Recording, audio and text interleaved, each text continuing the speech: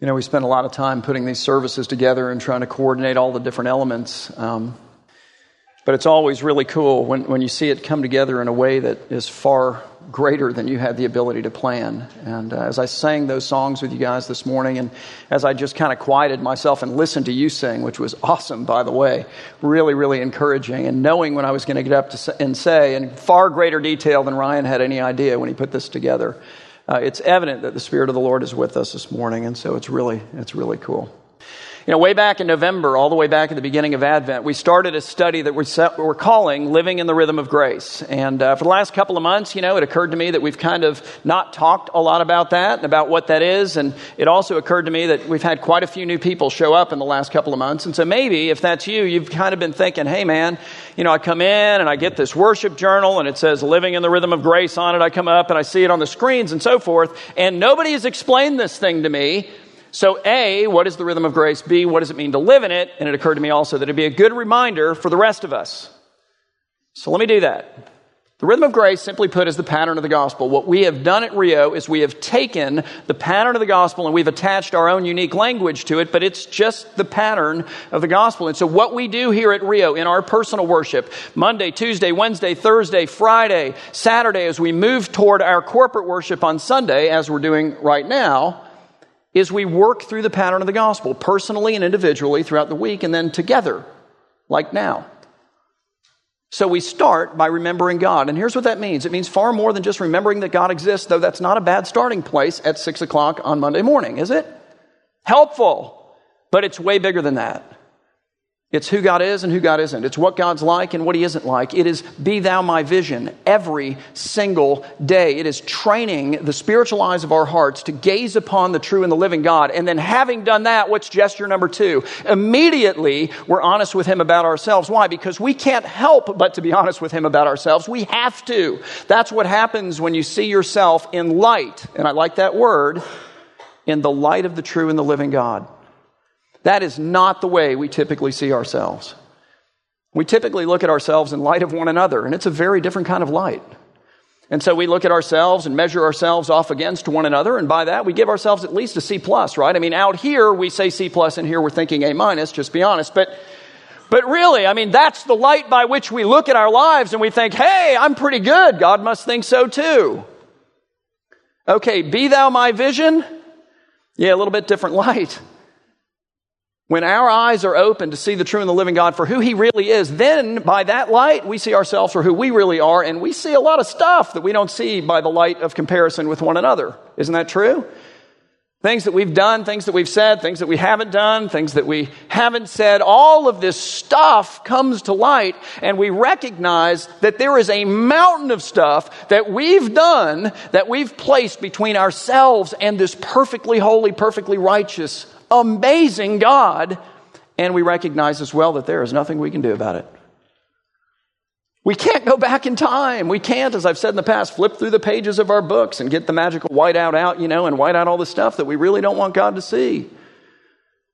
It's not some kind of a movie that we can edit and just take chunks out of it. It doesn't work, and we can't cover over our other stuff by now doing really, really good stuff. And maybe there's some kind of a balance. Hey, no, wait a minute. What's the standard? It's perfection. It's God Himself. When we see Him, we're undone. And we realize that the only option that we have is to come to the God whom we have offended and to ask Him to cover over our offenses against Him. And that is exactly what Christ has done. God, in the person of Jesus Christ, God came into this world to live the perfect life we have not, and to offer His perfectly righteous, infinitely valuable life in our place as a sacrifice, that by His blood all of our sin might be covered and washed away, and we might be brought into the family of God as sons and daughters of the King. That too is the gospel. So we remember God, we see Him for who He is. We freak out, honestly, because we then see ourselves for who we are. We rush to the grace that is provided to us in Christ, and we rest in His grace and in who we are, and we pour out our praise because that fills your heart with joy. It's relief. It's amazing. And then what do we do? Because we're not done.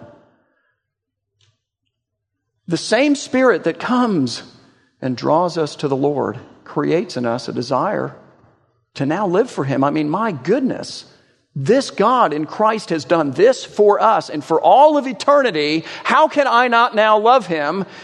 And what do I do if I love him? Like, what do I want to do? If you love me, you will keep my commandments. Lord, you know what? Now I'm going to receive your wisdom. That's the next gesture. Why? Because I have recognized that I need to be saved not just from my sin, but from myself, from my foolishness, from my selfishness, from all of my limitations, my limited perspective on everything. And I recognize as well that not just by virtue of creation, but by virtue of redemption, I belong to him now, and that's a good thing. So speak, Lord, for your servant listens. And I listen with what kind of a heart? A heart that desires to go out and by the power of God's Spirit and community with you guys, in obedience with God's word, to do what he says. That's the rhythm of grace. We remember God. We're honest with him about ourselves. We rest in his grace and the cross. We receive his wisdom. We do what he says, and we work that through daily in our personal worship and corporately as we gather together on Sunday mornings. So the rhythm of grace is the gospel, but living in the rhythm of grace means engaging in all of that.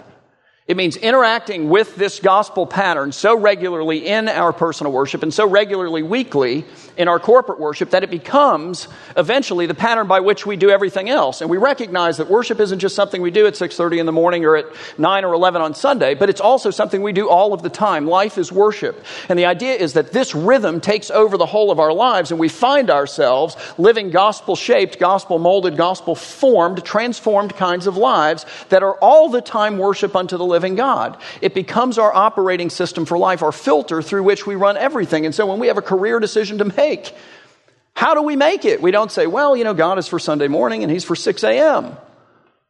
No, he's all the time and I'm his. And it's not even my decision, it's his. So I need to stop and I need to work this through. I need to remember who the Lord is and isn't, what he's like and isn't like. I need to be honest with him about myself and all the ego that I've got attached to this, or whatever it is that I've got attached to this that's unholy, that, you know, I mean, it's in me. It's who I am. It's who we are. We'll talk about that in a second. I need to rest in who I am in him. Son or daughter of the King. Significance from that. Security from that. Okay, Lord, you know what? What would I do? Speak, for your servant listens, so that I can go out and do what you say. It's how we face success. It's how we face failure. It's how we process suffering. It's how we address temptation. It overtakes us, and then the gospel shapes us, and it molds us, and it forms us into the image of Jesus. And so if you're new to us, that's the spiritual journey that we're on, that we would invite you to join. When you come in on Sunday mornings, grab one of these guys. Get here a little bit early. I know that's a challenge for some of you, but it's not quite as challenging as it seems to be. Okay? It's not.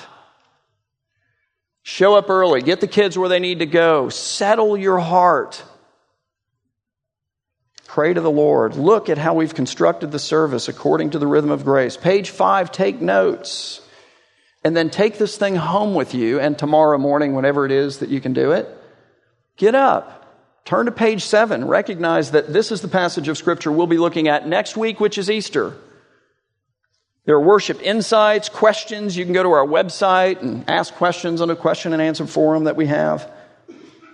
But then Monday, Tuesday, Wednesday, Thursday, Friday, work through that same passage of Scripture that we'll look at next Sunday on Easter, and do it in accordance with this rhythm of grace, that it might become ingrained in your heart and in your mind, the operating system ultimately by which you live, and do it according to the different sort of perspective that each day calls you to do as you work your way through the week. Okay? So the rhythm of grace is the pattern of the gospel. Living in it, well, it means letting it take you over by engaging in it that regularly. That's what we're hoping you'll join us in doing. And as we continue that effort this morning, we come today to the beginning of a study in the books of 1 and 2 Corinthians, which the first thing I want to say about that is that they're not actually books. These are letters. And they are letters written by the Apostle Paul to a Christian community that he spent a year and a half forming, to a church that he planted in the city of Corinth with much blood, sweat, and tears. And after he got the church up and running, and after he trained the elders and the deacons, he got all the leaders, and he gave them a Sunday, and they kind of did okay with it, and he kind of critiqued them, and then he gave them a few Sundays, and they did really well with it. And finally he felt like, okay, I can hand this dude off to them. He handed it off to them. He went to another city and he began to plant another church. That's what he did, planting churches, raising up elders and so forth. But after he left, he heard that church that he had poured his life into in Corinth was struggling. And it's the first century, guys. He can't jump in his car and drive over. He can't get on a train. He can't jump on a jet and just kind of shoot over. And, hey, guys, you know what? I'll be back in about 5 days. I got to go fix some things in Corinth. And then when I'm done, I'll come back. It doesn't work that way. Thankfully, here's the way that it worked. The thing that he could do was write letters. I say thankfully because they've become a part of the New Testament. And they speak not just to those folks. They speak to us big time, and here's why. What makes these letters so incredibly fascinating to me is that they are written to a group of people who lived then there in a city that is exactly or was exactly like ours. It's astounding when you study the city of Corinth. So the city of Corinth, I'll just give you some examples, was a very wealthy city. Look, if you are not believing that we live in a wealthy city, then after you go have lunch today, go down, take a water taxi, and just head up the Intercoastal, okay? Because that's going to settle it for you. It's beautiful. It's amazing. It's incredible. The resources of this community are astounding. Guys, we are the Venice of the Americas. We are the yachting capital of the world. Is there a greater emblem of great wealth than that? And this place is littered with mega yachts.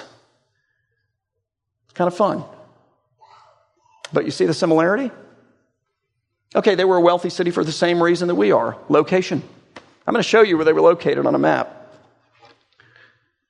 You can see them right there. So the city of Corinth controlled this little isthmus. It's 4.5 miles long. And so what that means, practically speaking, is that they controlled all the trade between these two land masses and between these two bodies of water, because it was a lot easier and cheaper to sail to the isthmus, to cross over it. It's very small. And then to put your goods on another ship and ship them on out. And that made them an incredibly wealthy city. It was a beautiful city. It was a very liberal city. And the reason that it was a very broad-minded sort of liberal city is because just like our city, it was a port city, and every port city in the world is a liberal city. And if you just think about it, you can understand why. Because port cities are not just places where goods and services are trafficked. They're places where religions, philosophies, ideas, worldviews, morals, ethics, all of these other things converge as well. Why? Because they're places that bring together people from all over the world with all of their different religions and philosophies and worldviews and ideas and morals and ethics and so forth. And, some of them buy a house on the Intercoastal. But really, like our city, ancient Corinth was a city that celebrated the arts, sports, entertainment. Those kinds of things presuppose great wealth to support them. They presuppose a broad-mindedness, a liberality of mind, a willingness to consider many things, diversity in that sense. They hosted the Isthmian Games every other year. So the Isthmian Games were like the Super Bowl, basically. They were the second most amazing sporting event in the world in their day, second only to the Olympics. Pretty incredible. And then lastly, like our city, Corinth was a place of rampant and unrestrained sexuality. If somebody called you a Corinthian in the ancient world, you were not probably at least excited about that. Okay? So what makes these letters so fascinating is that they're written to a group of Christians who lived in a city that's just like our city is today. And as a result, they struggled with the same kind of issues that we do. And here's why I can say that with great confidence. Because here's what never changes about humanity. Technology changes, education changes, science, medicine, I get all that. Lots of other changes. Here's what never changes. Human nature. We are all of us, and always have been and always will be made of the same clay. So then, when we today in our city are subjected to the same kinds of shaping, molding, forming influences that those people back then, who were made of the same clay, were subjected to because we all live in the same city, guess what happens? We develop the same pathologies that they do, and therefore then find ourselves in need of exactly the same instruction, which is what Paul is going to bring us in these two letters. And as we begin to look at that instruction today, what I want you to walk away with is the understanding that Paul takes the whole of what he's going to say in these letters, and he grounds it entirely right here at the beginning in the sovereign, merciful, gracious work of the living God. God is the worker. And here's the practical effect of that, and hopefully you'll see it as we work it out. That should make us really, really, really humble. That should make us holy because, we got a whole new want to. All of a sudden now we love this Jesus for all that he's done for us. And by God's grace, as we'll talk about, alone, we recognize it. And we want to pursue a life of obedience to him. It should make us hopeful, both for ourselves, for each other, and for everyone else. Because God can change anything and anyone. It should make us thankful, even for people who are difficult and who have hurt us. And it should make us feel secure in our relationship with the Lord. So let's dive in. Paul says this, 1 Corinthians 1, beginning in verse 1. He says, Paul, so now he's going to identify himself, but he's also now going to distinguish himself from every other Paul that ever lived. Here we go. He says, Paul, here's the distinguishing feature, called. Watch for that word. It's a key word today. Called by the will of God to be an apostle of Christ Jesus. Here's why this designation matters. Because it qualifies him to do something that I can't do and that you can't do. Look, I can read the Bible. I can interpret the Bible. I can teach the Bible. I can preach the Bible. I can do all of these other things with the Bible. Here's what I can't do. I can't write the Bible. Can't write it. And neither can you. This is a man who meets the unique qualifications of an apostle, which were two. Number one, I actually, in my flesh, saw the physically risen Jesus. Now that narrows it down to a pretty small group. And secondly, by that Jesus, I've been specially commissioned as a sent one. That's what apostle means. That I might go forth miraculously proclaiming the word of God in what I say and in what I write. Paul makes that claim, and it's true of him. So he says, Paul, called by the will of God to be an apostle of Christ Jesus. Then he identifies somebody who's with him. He says, and our brother Sosthenes. And the best I can do in terms of identifying this guy is it is most likely, at least, the guy who was the ruler of the synagogue that we read about in Acts chapter 18 in the city of Corinth when Paul planted that church, who was beaten and whatnot, and who may have either gone with Paul to go plant other churches or, more likely, been sent by that church to Paul to bring to him all of the information that he's now going to address in these letters. So it's like he's saying, hey, Sosthenes has arrived, and yeah, he's filled me in on the details, okay? But now notice what he does. He now talks about this church. And in talking of them, he's talking to us too. He describes who they and we are. He says to the church of God, not of Paul, not of Tom, not of you. We're the purchase of God. We're his possession.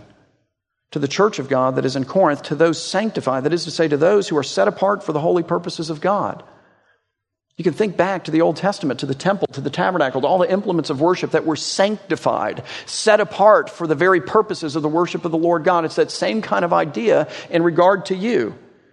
Set apart for the holy purposes of God in Christ Jesus. And what? Because it's the same word that Paul applied to himself. Called to be a what? An apostle? No, that's his designation. We are called to be saints, but that word should almost certainly be translated instead holy ones or holy people, together with all those who in every place do what? Call upon the name of our Lord Jesus Christ, both their Lord and ours. And then here comes his greeting.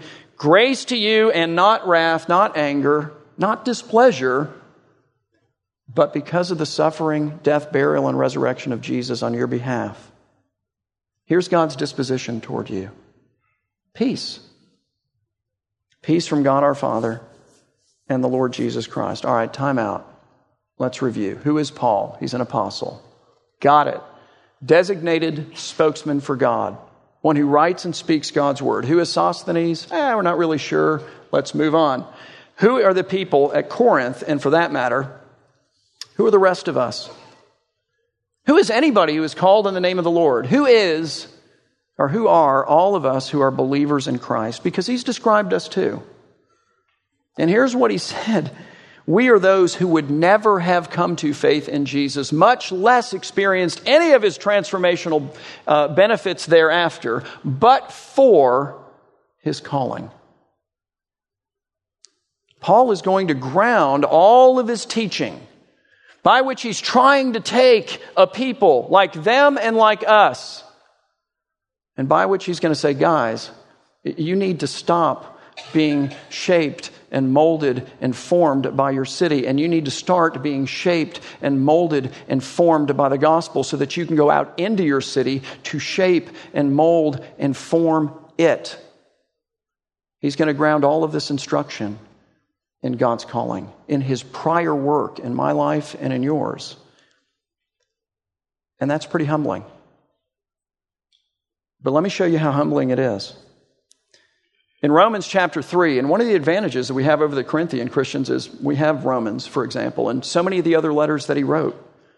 He clarifies a lot of this stuff. He explains it far more clearly. And what he gives to us in this little passage that I'm going to give to you is a description of who we all are by nature and of who we all once were before God came and made it otherwise, sovereignly, graciously, mercifully, and on his own. Speaking as a Jew to Jews, Paul said, what then? Are we Jews any better? Meaning, are we Jews any better than, and let's just be honest, he's saying to his fellow Jews, than these Gentile people that we kind of tend to disdain, that we kind of tend to look critically at, that we kind of tend to, in fact, not tend to, that we call unclean and stuff like that. He's saying, are we really any different? Which I think is a good question, because here's the deal. Even if it doesn't come out of here, sometimes it generates and bounces around in here. As we look out, and we tend to be critical too. He's saying, are you any different? Humanity is one lump of clay, guys. The answer is no, and it's so emphatic that it's good that you're seated. He says, no, not all, for we have already charged that both Jews and Greeks, like everybody he gathers up in that statement, are all what? Under sin. So by nature, by birth, we're all the same. And now he describes us. He says, as it is written, you ready? None is righteous. Now, we look righteous when we look at each other in light of each other, but that's not the right light. No one is righteous. In case we missed it, no, not one. He goes on, he says, no one understands. No one seeks for God. Not authentically. Now, we might show interest. We might come for other reasons. I think it's good for the kids if we come. I mean, it makes my husband or wife happy if I'm here.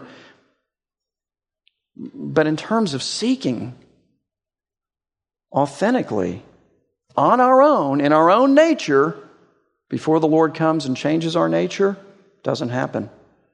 All have turned aside, he says. Together they have become worthless. No one does good, not even one. And I know you want to argue with that, because we all feel like we've done some good things and, measured off against each other. We certainly have, and we know these amazing, heroic stories of people who do incredibly selfless and incredible things. And we look at it and go, wow, that's awesome. And it is awesome, not to depreciate that in any way, shape, or form. It's the word good that changes the whole dynamic, because good means good is God. And the reality is, none of us do anything from a perfectly pure place, which means that no one does good. Not even one. And then it really gets crazy. He says their throat is an open grave. They use their tongues to deceive. The venom of asp, that's a poisonous snake, is under their lips. Their mouth is full of curses and bitterness. Their feet are swift to shed blood, and their paths are ruin and misery. And the way of peace they have not known. There is no fear of God before their eyes. And then he ups the ante even further in Ephesians chapter 2, where he says this, beginning in verse 1. He says, and you were what? Before God sovereignly changed this. So it's an interesting word. He says, and you were dead. Now let me ask you something. What can a dead person do? Like if you invite a dead person to lunch today, are they going to show up? Are they going to come over? Are they going to call you? Hey man, sorry I can't make it? No.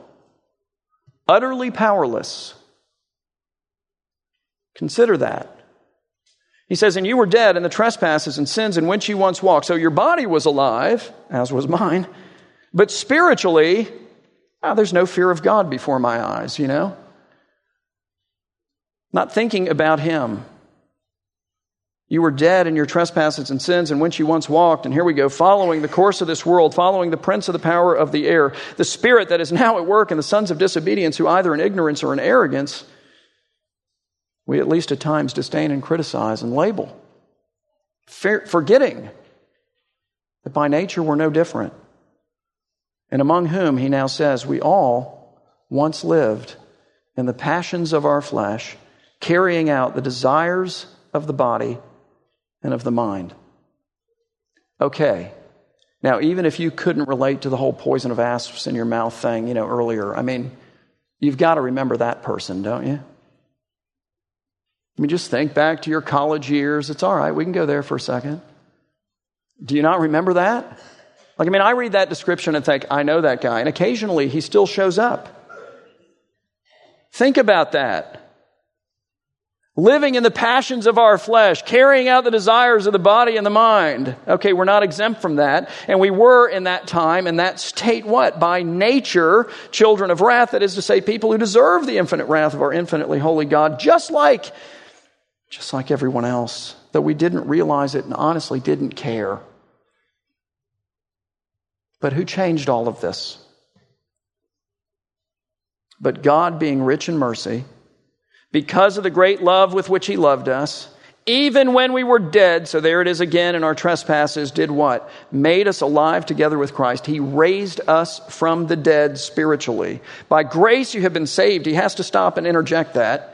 And raised us up then with Him and seated us with Him in the heavenly places in Christ Jesus, so that in the coming ages to come, forever and ever and ever and ever and ever, He might show forth the immeasurable riches of His grace and kindness toward us in Christ Jesus. We are the trophies, the emblems of His great grace. Forever we and everyone else will praise Him for what He, not we, have done. And He says it again, for by grace you have been saved through faith, and this, meaning this grace and this faith, is not your own doing. It is the gift of God. It is not a result of works on your behalf. That's the idea. So that no one may boast, at least not in anyone or in anything except for Jesus. And speaking of Jesus, what did He say about this? Well, among other things, John 6, verse 65, He says, and just follow this, no one can come to me unless it is, first is the point, granted to him by the Father. So what is all this saying? It's saying that nobody can come to faith in Jesus, much less then be transformed by Christ, until God first comes to us in our state of spiritual deadness and awakens us by His Holy Spirit from the dead, gives us a new nature, and calls us into a relationship with Him. Not one person. And you say, well, and I know you say this because I've had this conversation 100 times, but you say, hey, I'm a Christian though, and I've given my life to Jesus, and I remember the moment that I made that decision, and I made that decision. I willfully came forward and said, Lord, here's my life, here's my sin, here's myself, I'm a big mess. Please forgive me. I have no other shot. I've seen you. I've seen me. It's not pretty. I cling to the cross. I remember that day, and that was a decision that I made. Are you saying that I didn't do that? I'm a puppet, and God's just pulling my strings? Am I like a robot, and He's just moving me around, and I'm not consciously aware of this? No. What about my free will? You used it, just like you use it to do everything else. Think about this with me for a second. It is necessarily the case that every decision that you and I have ever made or that you and I ever will make, we've made or will make in accordance with our strongest desire in that particular moment. So one of the things that I've discovered over the course of the past 15 years being up here is that many of you strongly desire to sit in exactly the same place every Sunday, which is awesome. And there were a few people in the first service who sat in the wrong place, and it threw me and Ryan, he commented on it afterwards, off completely. We're like, no, you're there, but you're supposed to be, you don't even think about it. But you do, don't you? That's why you're so irritated when you show up and somebody else is in your seat. It's like, apparently they didn't know. Come on. Even when you have to choose between options you despise, you choose in accordance with your strongest desire. I've got option A, B, and C. They're all on the table. I have to make a choice. I don't like any of them, but, A is the preferable one. So I'm going A. That's my desire. Not happy about it, but I more strongly desire A than the others. It is necessarily the case that you do this. I do this. We must. Well, it's true with God too. So here's the deal. When you and I were in a state of spiritual deadness, when the poison of asps, I know you're not buying that yet, but it's true, we're under our tongues, if you will. When we had the old nature as opposed to the new, and we were off living in the passions of our flesh and mind and heart and doing whatever the heck it was that we wanted to do, not even thinking about God, not even caring about God, and secretly hoping maybe that there wasn't a God, because if there is, then we owe Him something, right? Because He created us, and no accountability land. That's where we want to live.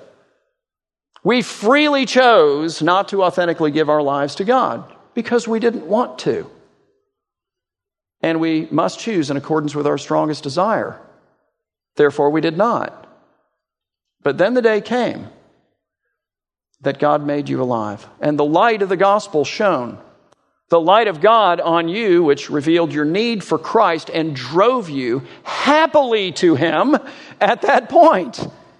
At which point you freely chose to give your life to Him, did you not?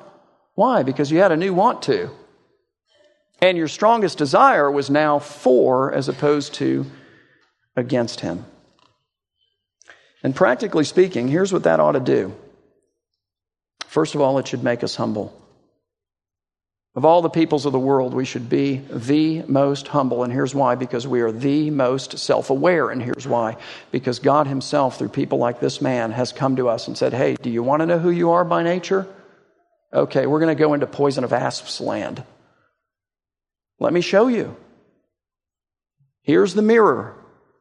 Here's the picture.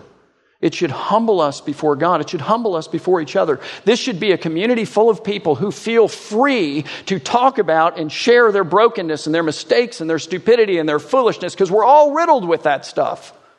And not to have to worry that somebody's going to judge them or hold it against them or look differently at them or think, well, they're, or talk about them or gossip about them. Why? Because these people they're talking to understand, hey, you know what? By nature, same clay.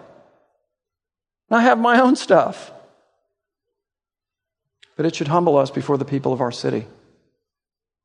And it should make us a whole heck of a lot more sympathetic, compassionate, and understanding of people that, in truth, at times at least, we tend to disdain or to be critical of. We tend to think that we are somehow superior to. Look, if there is a difference between any of us as believers in Christ and anyone else, it is entirely and wholly to the credit of God. We will never get to heaven, not a one of us, and praise ourselves and pat ourselves on the back for anything that we have done that has in any sense been useful. It is wholly the work of the Lord. So it should make us humble. But secondly, it should make us holy. It should actually cause us, practically speaking, to live different lives. To live lives in the course of this rhythm of grace that become transformed lives and are evermore becoming transformed. We're called to die more and more unto sin and to live more and more unto righteousness as we progress through this life toward the day that we meet our Savior. That's the way it's supposed to work. We're not supposed to die more and more unto righteousness and live more and more unto sin. Holiness matters. It's not the basis by which we enter into a relationship with God. Certainly no, we've concluded that. But if the Spirit of God has transformed your heart, if He resides within you, He's given you a new want to. And it's not just I want to give my sin to Christ. It's I want to give my life to Christ. I grow in love for this one, and my love expresses itself organically like fruit coming off of an orange tree. I don't have to work to make it happen. It happens. It's who I am. I express my love for Him in obedience. And that's why Paul, again, I think describes us and them this way. He says the church of God, that's whose we are, that is in Corinth, or to put it differently, as those who are what? Sanctified in Christ, which is to say, as those who are set apart for the holy purposes of God in Christ Jesus, and who are therefore called to be saints. No, yes, holy ones. Holy ones. Together with all those who in every place call upon the name of our Lord Jesus Christ, who is both their Lord and ours, again, to whom Paul can say, listen, if you want to know what God's disposition is toward you, through faith in Jesus, it is grace to you, and it is peace to you from God our Father and the Lord Jesus Christ. Guys, it should make us humble. It should make us holy. Thirdly, it should make us hopeful. My goodness, if the Lord can change us, He can change anyone. If He can raise the dead physically and spiritually, and He's manifested that, He's done it. Who is it that He cannot change? What is it that He cannot change? That's like water to the thirsty soul of a parent who watches their kids that are out of their control. And you just, you can't do anything about it, can you? There's hope in the Lord. That's like water to the thirsty soul of the family of an addict who spirals out of control. And what are you going to do? It's tough. That is like water to the thirsty soul of people who are struggling in their marriage. There's hope in the Lord. And that doesn't mean that He won't use a counselor to help you. That doesn't mean any of those things. But it doesn't mean, by the way, that you can come in pridefully either. It calls you to come in humbly. Oh, I'm the same clay as this person. I think I can maybe better sympathize and be more compassionate and more understanding of him or of her. We need to find a third party who can say things to her that I can't say and things to me that she can't say. I mean, there's a process to this, but it begins in humility. It begins with a desire to be more like Jesus. And as you each do that, you come together, not go apart. All right, fourthly, it should make us thankful. And it should make us thankful even for people that have hurt us and people that are difficult, which, as we'll see as we get further into this letter of 1 Corinthians, is exactly what these people were for Paul. He pours his heart, soul, and mind into these guys, man. He gives them blood, sweat, and tears. He takes off and he hears that they've rejected his leadership. They question his authority. They're rejecting his teaching. They're moving toward being more like the people in their city again as opposed to more like Jesus again. That's a painful realization. And yet he doesn't start in anger. He starts with thankfulness. He knows that these people were authentically called into a relationship with Christ because he saw the Holy Spirit authenticate that through all the gifts that they gave or he gave to them in ministry. And so he gives thanks for them beginning in verse 4. He says, I give thanks to my God always for you because of the grace of God that was given you in Christ Jesus, that in every way you were enriched in him in all speech and knowledge, even as the testimony about Christ was what? It was confirmed among you by the Holy Spirit is the idea, so that you are not lacking in any gift. As you wait for the revealing of our Lord Jesus Christ, who will do what? Because it should make you feel secure. Even if at this moment, you're probably living more maybe like a Corinthian than like somebody who's regularly engaging in this rhythm of grace. If God has truly laid hold of you, if he's testified in your spirit by his Spirit that you belong to him, if he's manifested his gifts and evidenced that for you in the past, but you've gotten away from that, like these guys have gotten away from the word of the Lord given to them by this man Paul, who's uniquely qualified to give it. You're still his. Now, he would call you to come back in repentance. Renew your faith. Engage in the rhythm of grace. And authentically learn how to live for him. But nevertheless, here's our God. As you wait, he says, for the revealing of our Lord Jesus Christ, who will sustain you to the end, guiltless in the day of our Lord Jesus Christ. Why? Because we've lived guiltless lives? I think we've covered that. Because Christ lived a guiltless life and covered over all of our guilt with his blood. God is faithful even when we're not. God is faithful, he says, by whom you were, and here's the word again, called into the fellowship of his Son, Jesus Christ our Lord. And that's where we'll pick it up next week. But first, let me ask you these questions. Number one, how humble are you? How humble are you in your home? How humble are you in your workplace? How humble are you with each other? Don't answer that out loud. How humble are you in terms of the posture of your heart toward this city? How sympathetic, how compassionate, how understanding, how selfless? Because by nature, one lump of clay, guys.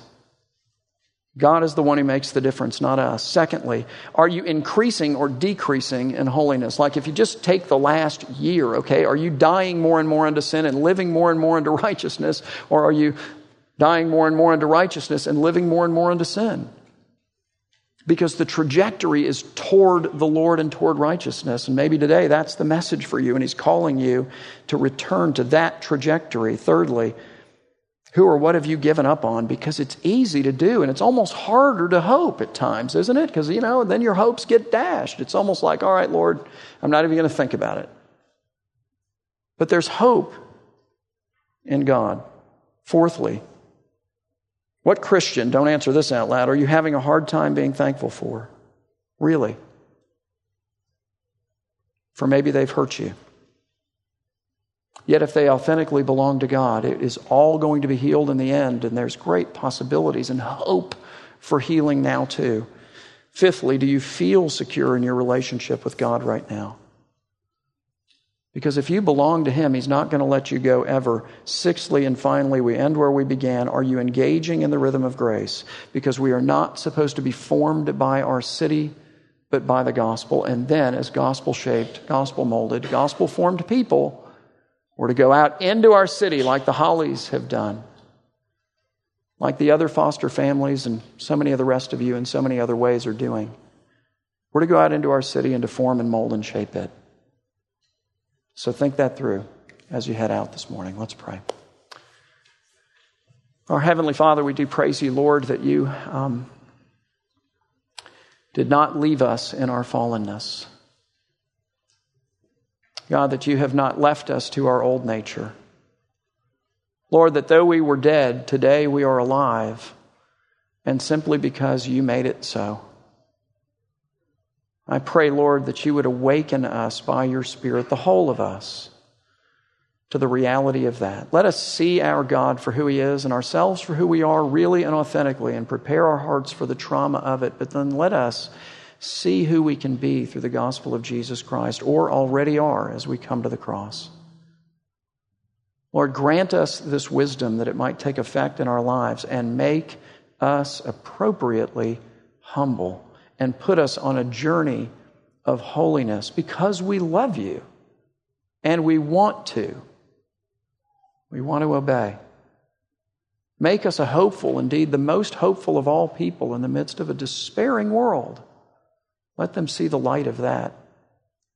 And make us to be thankful even for those that have hurt, even for those that have disappointed and let us down. And lastly, Lord, surround us, we pray, with the security that is ours, and knowing that we belong to You and that You will never let us go. Do these things, we ask, and for Your glory in Christ's name. Amen.